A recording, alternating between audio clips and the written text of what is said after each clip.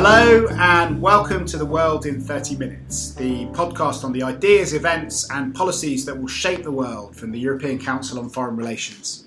My name is Mark Leonard and I'm Director of ECFR, and I'm joined today by an all-German panel for a podcast on Germany's leadership in the European Union. On the phone from, I think, somewhere near Berlin, we've got Franziska Brandner, who is an MP in the German Bundestag for the Green Party.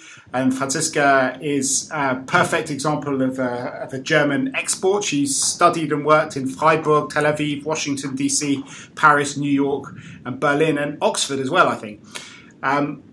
From our Berlin office, we have Josef Janning, who is a Senior Policy Fellow and head of our activities in Germany, and we also have Sebastian Delin, another Senior Policy Fellow, Professor of International Economics in Berlin, and also author of our policy brief on a German model for Europe, ? And finally, sitting next to me in London is Ulrike Franke, Research Assistant here at ECFR, another ardent European who's lived and studied around the EU, but comes from Germany originally.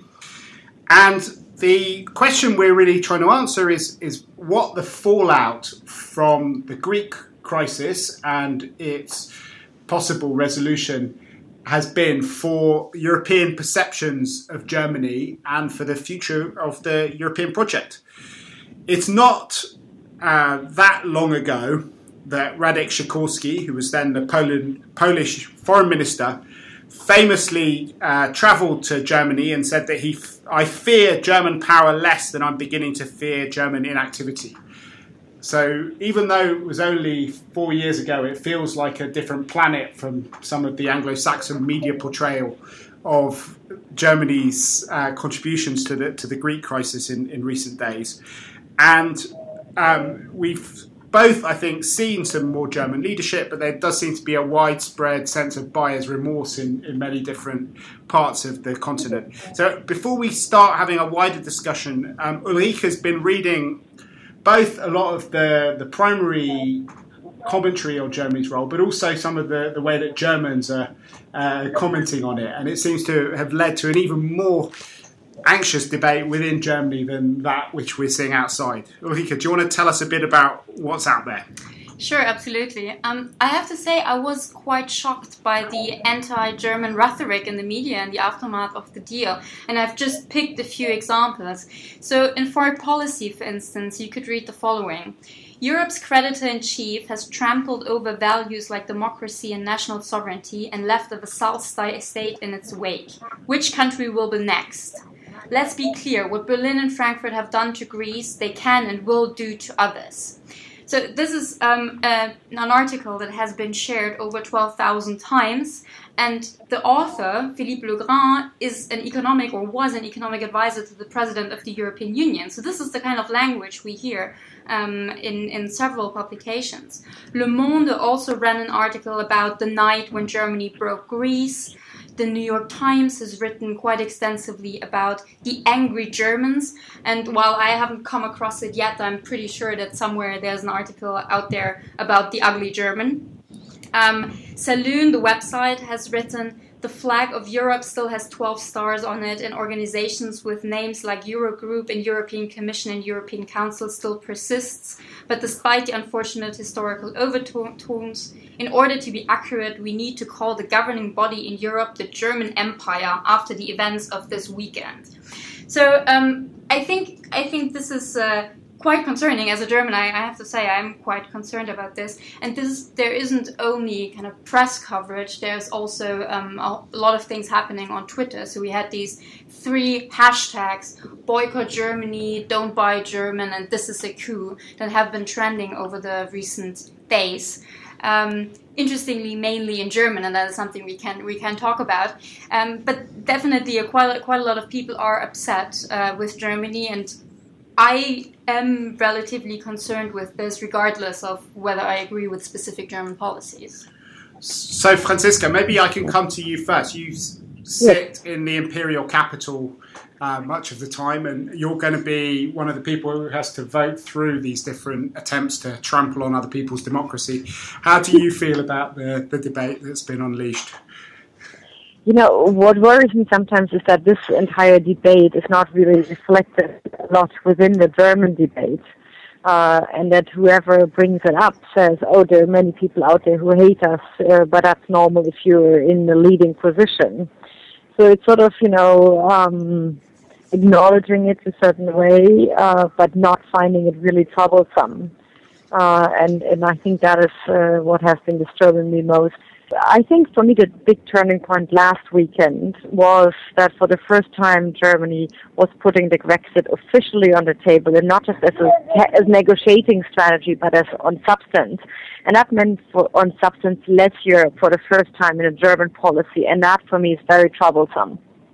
So, Josef, you're sitting in Berlin in our office. You're spending a lot of time both thinking about Germany's Europe policy, but also dealing with international reactions. What was most troubling for you about the debate we've had over the last couple of weeks?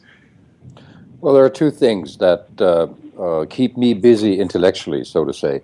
The one thing is this concert of voices of international, if not global economists. Now, people like Jeffrey Sachs, Joseph Stiglitz, Paul Krugman, who have been voicing very stark criticism against this policy, and I believe it does have power. They have a multiplication power that is probably unmatched by many other people, but B, it tends to overlook two things. It overlooks the way that decisions are made inside the Eurozone, that it is indeed an agreement and a negotiation process among governments in which basically every government has a veto position. And on the other side, I think they have overlooked the significant governance weakness in Greece, which has been constraining the option. So these two factors that have been very significant to the substance and the style or tone of the debates have been overlooked in the outside debate. The other thing that puzzles me and disturbs me is people I very much respect, like Jürgen Habermas, saying that Germany in one night, or the German government, to be precise, in one night, threw overboard all the reputation it had gained in decades ago. That indeed signals that there is either a major policy problem or there is a major communication problem for the German government, and both would have significant impact on the kind of leadership role that Germany can play in Europe. So, Sebastian, you've been pretty critical of a lot of German policy over the last few years since the beginning of the Euro crisis. Do you think that what's happened now was inevitable given the policy positions that the government is wedded to, or do you think that things have been made even worse as a result of communications? Frankly, I think the package they have now agreed upon is something which is, economically just not sound. Everyone, and I mean the economists put it, everyone who can count now knows that Greece is insolvent. And insolvent for a country means that within reasonable assumptions they cannot bring back public finances to a sustainable path. That means they have accumulated so much debt in the past that even if they make the harshest cuts one can imagine by economic logic, because of the consequence of austerity and so on, they will not get to a debt to GDP ratio which is sustainable in the long run. If this is true, and I mean the IMF, which I think we can say is not an organization which is usually in favor of left-wing populist governments, even they say Greece is insolvent according to that definition. So if that is true, what you need is a debt relief, a debt restructuring. And this is exactly what the Germans have denied Greece to even talk about. And so this outcome, the package here, this will only prolong the suffering in Greece and will not bring us a final solution of the problem. And if this package is there because Germany pushed it through, then I think there is plenty of blame to go around for the German government. It's just, I know Mr. Schäuble is not an economist, but a lawyer, and the lawyers sometimes see things differently, but you simply cannot legislate against economic logic here. So I understand why some of the Anglo-Saxons are very angry with Germany. And in addition, you have the feeling that Germany did not really negotiate in good faith, because these things are so obvious. One would think that someone with the experience and, I mean, with a big, efficient administration like the German finance minister should have seen that. Can I disagree with that? Go for it, Josef. I don't want to disagree on the logic that Sebastian was implying. I think from an economic point of view, that makes a lot of sense. I look at the political logic. I look at the politics of things, and what I see there is yes, probably the view that Sebastian has put forward is increasingly shared in the German finance ministry, but there are the constraints inside the Eurozone. So debt relief and debt rescheduling are two different things. My understanding is that if a package is being negotiated over the next weeks with Greece, it will contain debt rescheduling, because the numbers are as they are, and Sebastian is absolutely right on this. A debt relief inside the Eurozone is legally not possible. So but you that's have what two the finance ministry claims. Sorry, but I think this is very much disputed. There are people who say it's not a problem. The German finance ministry is saying it is a problem, but this at least is disputable. But Sebastian, can you explain to me, because I'm not enough of an economist to really understand this, what is the difference between debt relief and debt rescheduling? I mean, if you reschedule it so it has to be paid in the year 4000, for example, is that not more or less the same as giving debt relief, or is there any... Again, obviously the lawyers in the finance ministry believe that this is a different thing, because the Maastricht Treaty is saying that the partner countries are not allowed to assume liabilities for another country. So they say if you write down the debt now and continue to charge normal interest rates, this is nominal debt haircut, which is not allowed. But if you reschedule, saying, well, for 100 years, Greece doesn't pay any interest rate, and then they repay the debt, then this is allowed. Of course, economically, this is pretty much the same. If we would turn Greek debt into a perpetual loan at 0% interest rate, effectively it would be cancelled. It's the same thing. Yeah. So I think this is semantics. Really legally, it's semantics. Pardon? It's semantics. Yeah, so I think and I think serious judges would see it the same way. So I don't see any reason why you shouldn't be able to even do a haircut within the Eurozone. And Franziska, because you're going to be sitting in the debate and the discussions when it comes back to the Bundestag, how much political space do you think that Schäuble and the German government actually would have to go down that route? I mean, how much of this is ideology and how much of this is political constraints? Because Schäuble has just given this interview to the Spiegel Online where he talks about how his email account was completely stuffed and 90% of them were expressions of opinion that supported me. So Paul Krugman has not been emailing in very much by the sound of it. But what do you think the kind of internal politics in Germany is going to be like around these issues of the debt? You know, I think it depends a lot on the leadership and the media opinions. You can see that, a few weeks ago, nobody even dared to speak about the third package for Greece, and now we're there. Still a lot voted in favor of it, even from within the government. There were still more than 100 over the necessary votes. So I think it depends a lot on how it's sold, and that's why the semantics matter in terms of restructuring or rescheduling or debt relief in terms of how you present it to the German citizens. And I think that will be a lot about the discussions. And the debate has been very much focused on economics, on legal aspects.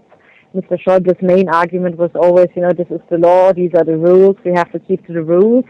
which is absurd, because if the rules don't work and if the rules, destroy a country, then, you need to adapt the rules.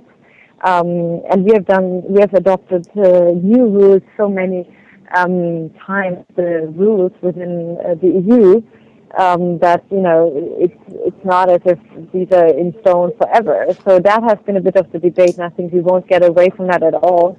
And Schäuble is very much popular with these views, even though there's growing also feeling that he has overstretched it a bit too far, and people were a bit, scared when they saw what happened then. There is something that surprises me, though. I mean, we all talk as if there's only Germany, and if Germany decides everything. I mean, Varoufakis has made this point very clear in talks of the Eurozone as an orchestra being led by Schäuble. But I wonder, I mean, do you feel that this is true? Schäuble has just said in this recent Spiegel interview that there is no German dominance. Germany is just in a good position economically, but for instance, in contrast to France and Britain, Germany is not a member of the United Nations Security Council. So he denies that Germany is dominating everything. But we seem to be implying that the only relevant actor here is Germany. Is that true? No, it is not. Of course, there is dominance. This is political communication to deny that, but there is no hegemony in that sense. Germany is absolutely dominant in the debate because there are a number of affluent and not so affluent smaller member states of the Eurozone which take a much harder line. And if Germany would not be representing that camp, we would see a rather diffuse and controversial debate opening up. Think of the Finnish government, usually, a moderate government, but now they have the true Finns in the coalition, and they have been voicing ideas of a Finexit, of Finland leaving the euro if the subsidizing of Greece goes on. So, this helps certainly Germany to be in that absolutely pivotal position, because if the Germans can, as Merkel did, agree to go for another round of negotiations, that usually brings around all of the hardliners inside the Eurogroup. At the same time, Sebastian, go ahead. I mean, you just need to keep in mind that for the next ESM loan, if you make it an emergency loan, you only need 85% of the capital votes. So, countries like Estonia, Latvia, Slovakia, Slovenia, frankly, they do not count much here. Oh, and Germany has a veto position. Yes. Germany alone will prevent an 85% threshold. Sure. Maybe I can just come in, because I would never say it's all about Germany. Of course, Varoufakis played a terrible role, and I think Tsipras wasn't so well prepared, and over months they didn't come up with very concrete proposals. So I think, there's a lot that goes for a lot of sides. But I still think that Germany has a crucial role. It's dominant of the creditor side. And I think in terms of Schäuble's role of putting the Brexit on the table, which other countries had not done, even if some, would be in agreement with it, it was Germany daring to put it on the table, not Finland, not Slovenia, etc. And that, I think, still makes a difference, which I think is important to keep in mind.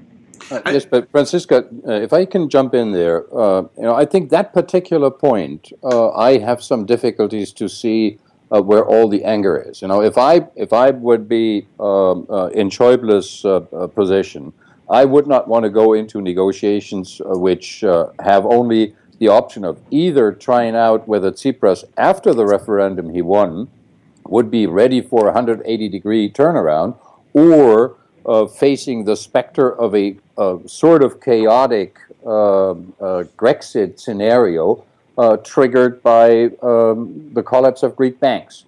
So from that angle, to me, it sounds rather reasonable to at least ventilate an option to say, is there a way between these two alternatives? Let's assume Tsipras will not move and we don't want chaos. What could we do? And I found remarkable that Schäuble's people himself, and Schäuble endorsed that, even put in that paragraph where they describe briefly this Grexit option, a mentioning of the Paris Club, which actually is the instrument for organizing a haircut. He was pointing to a scenario by which Greece would kind of partly leave the Eurozone, possibly get a haircut, and then come back. I find that rather radical. But if it would be for a second, that would be correct. That's what a lot of people, the commentators in Germany, were joking about. Let's leave Greece for a second and then make the haircut and let it come back. But that was not Schäuble's plan. It was for a few years. It was 5 years, people, exactly. And that's where people just thought that's so unrealistic. And that's de facto the Grexit. So I think, your argument would hold true if it was for a second, just to get around the legal issues. Does anyone think it was a real proposal? I mean, it kind of, it came just as Greece was coming back to the table after their no vote. It looked like pure spoilerism to the outside. I mean, it was not properly worked out. It was kind of insane. Why 5 years? It just seemed like a completely bizarre thing to do. To me, it sounded like a time out, a kind of punishment. Let's put Greece in the corner for 5 years and see how they like us, and they're going to come back. Frankly, I think at least there are some people in the German finance ministry who actually see that as part of a broader strategy. And what Varoufakis has been writing in the Zeit of last week, this is something I've heard from people inside the finance ministry, that some people there have been saying, well, let's kick Greece out and then the rest will behave. And if something really goes wrong, we offer a little bit like elements like maybe Eurobonds or limited Eurobonds, and in exchange, the others have to accept our budget commissioner who can veto national budgets, and we get core Europe, core Eurozone, which is closer integrated, but which plays to German roots and follows them. And some of them seem to be thinking of a Grexit of part of that broader strategy. And I think this is a problem in these negotiations, because it's not just to look for an option which is a good option for Greece, but it is something to put something on the table to get all the others, or at least the majority of the others, to sign up for routes which they don't like. And I think this is also what has created so much anger and distrust, that the people have gotten the feeling that Schäuble isn't really looking for the broader best, or at least not as in a way as it's perceived by the others, but by way to pursue strategic aims by maybe kicking Greece out. And how do we think that this is going to change the nature of Germany's role going forward? Because certainly there has been a huge backlash in the Anglo-Saxon media. There was tensions with France and with Italy and with other countries. How do we see this playing out? Is this just part of the normal to-ings and fro-ings of the Franco-German relationship and Anglo-Saxon media and their kind of obsessions, or has something kind of big happened to the relationship which will have longer-term implications? Can I maybe chip in on that? Because I think what changed is the question of trust. And we have been speaking in Germany a lot about the trust we have in the Greek government and the trust of the financial markets, in the euro, etc. And I think what that broke for me was sort of the trust of the system, be it the financial system, the European partners, etc. But Germany would be there and would always step up to keep the community joined. And I think that trust is sort of gone. And I think that is a lot, and it might undermine Euro much more fundamentally than we believe today. It's that trust question of where Germany stands in Europe. That is for me the big difference. We might agree again afterwards on points, even find common ways in dealing with Greece, but it's the trust that is first of all gone. And how do you think you should go about restoring that, Franziska? Do you think Schäuble needs to go? No, I think he needs to understand very clearly that that his coalition partner and also Merkel is following a different line. That what comes to what Sebastian said. Is there a substantive different vision for Europe behind Schäuble's line and that of Gabriel and Merkel? Because then we need to discuss it, what kind of Europe we stand for. And I think unless we have had this debate and found a joint answer, this trust won't come back. What do the other three of you think? I have 3 points. One is I believe that with the intensity and type of conflicts we're dealing with inside the European Union, a mode of robust leadership is probably unavoidable. Germany, by circumstance, has to fill that role and is filling that role in a way that probably is not used or is not familiar for many people. The second thing is, I think much will depend on whether Germany finds the ability to smart leadership, which means if Germany is preoccupied a lot with keeping the rules framework intact, then it would be very well advised to now not just sit on the latest French proposals for this gouvernement économique, but rather take it up and merge the ideas that the French have with the rules-based focus of the German side. And third and final, I think it is absolutely necessary to act politically, to take up what Franziska has been saying. I would strongly recommend that Germany and France together offer Greece a form of a trilateral Germany, France, and Greece transformation partnership, by which they bring in resources, time, people, know-how, equipment of their own to help Greece to make the kind of reforms that go beyond cutting budget lines here and there. You know, because this would actually address the essential argument on the German side for not moving on the debt issue, that they simply don't believe that the Greek government will be able to implement the reforms that Germany, among others, is demanding from Greece. So I think, you know, if you would have a political gesture of that sort, you could make visible that Germany's prime interest is still to move this Europe ahead, to keep the balance between the various political camps, but it needs to be done. You know, I think if we don't see gestures of my points number 2 and 3, we will see the more ugly side of leadership because of these strong asymmetries inside the European Union.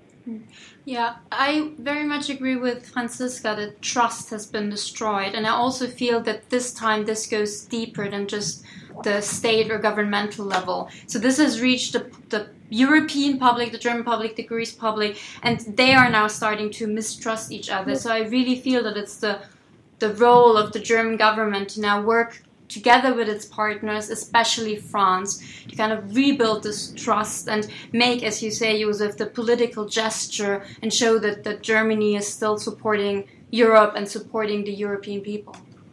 So, Sebastian, what do you think? Do you think it's still possible to do that, or do you think it's too late now?